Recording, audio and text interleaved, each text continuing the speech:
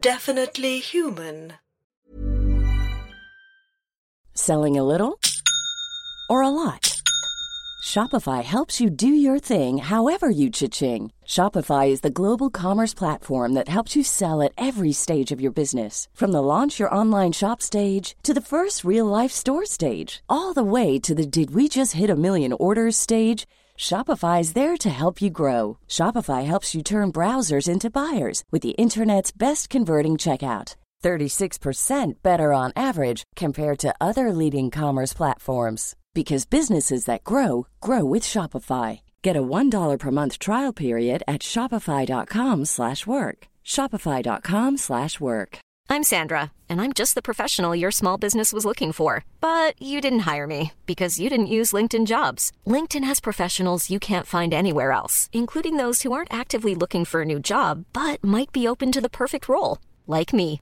In a given month, over 70% of LinkedIn users don't visit other leading job sites. So if you're not looking on LinkedIn, you'll miss out on great candidates like Sandra. Start hiring professionals like a professional. Post your free job on linkedin.com/people today.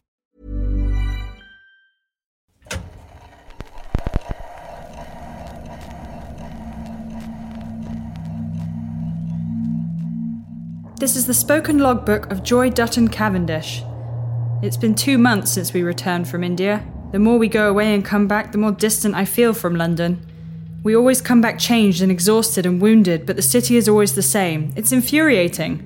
Sometimes I feel like running onto the street and shouting at everyone. I want to grab these people on park benches by their shoulders and shake them. Don't you know what's happening out here? Don't you know you're going to die? Even if we manage somehow to stop Angela's cult, these people will never know how close they came to annihilation. Good for them, I guess.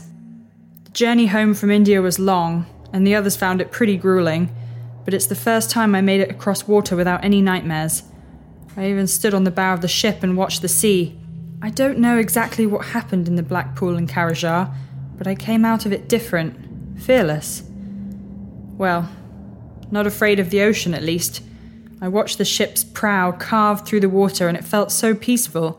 It was almost enough to make me forget what we saw in those caves, or the thing that emerged from me in the water.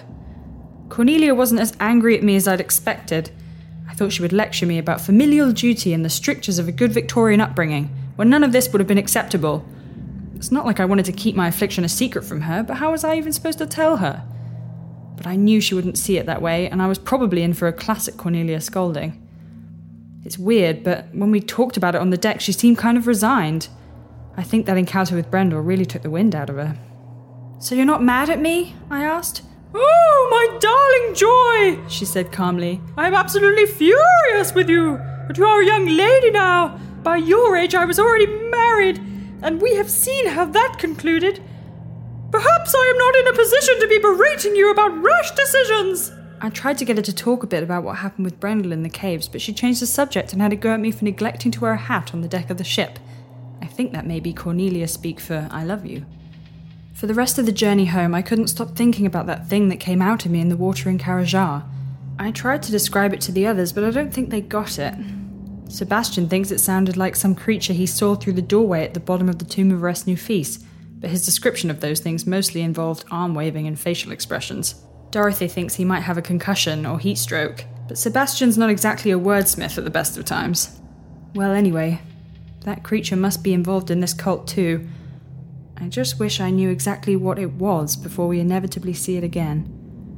When we got back to London, I started work on these passports we picked up in Karajar. I've set up a kind of office in Cornelia's old study.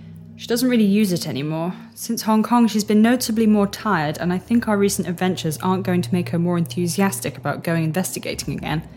She'd built up a serious collection of occult books and knickknacks over the years, loads of tarot cards and a collection of audio recordings labelled The Investigations and Memoirs of Cornelia Isabel Dahl Cavendish, recorded here for the scholars of the future. It took me a while to move it all into the attic. I cleared her old corkboard of I Ching readings and pinned up my maps. The passports were the only hard evidence I had to go on, but I was sure the answer to whatever Angela Gresley is hiding was in there. They came from all over the world and spanned a few decades in time. But when I started charting all the stamps and dates in the passports and plotting their journeys on the maps, some clear patterns emerged. All of these men went south towards Antarctica, most of them through either South America or Australia or New Zealand. The ones coming from South America had been heading west, and the ones from Oceania were heading east, which means they must have all been converging on the Ross Sea. I looked it up. There doesn't seem to be anything there. It's just a sea that's frozen solid for most of the year. The weird thing is, there were no return stamps for any of these journeys south. So whatever happened to these men in Antarctica, none of them were ever seen again. Not until we saw them in Karajar, anyway. There was something else, too. One of the passports was different from the others. It was sealed in a brown envelope and looked like it had been posted. The address had been ripped off, but there was still a sender's address. Toronto General Hospital. The passport belonged to a man called Edward Dillon, and the stamps inside showed that he had returned home to Canada after going to Antarctica. If we can find this man, maybe he can tell us what's going on down there. It seems like a long shot, but long shots are all we have. Dorothy says she's got an old colleague that works in Toronto, so she's going to try and find Edward Dillon. She's leaving to visit her family in Connecticut next week, so hopefully it won't be long before we have an answer, one way or another.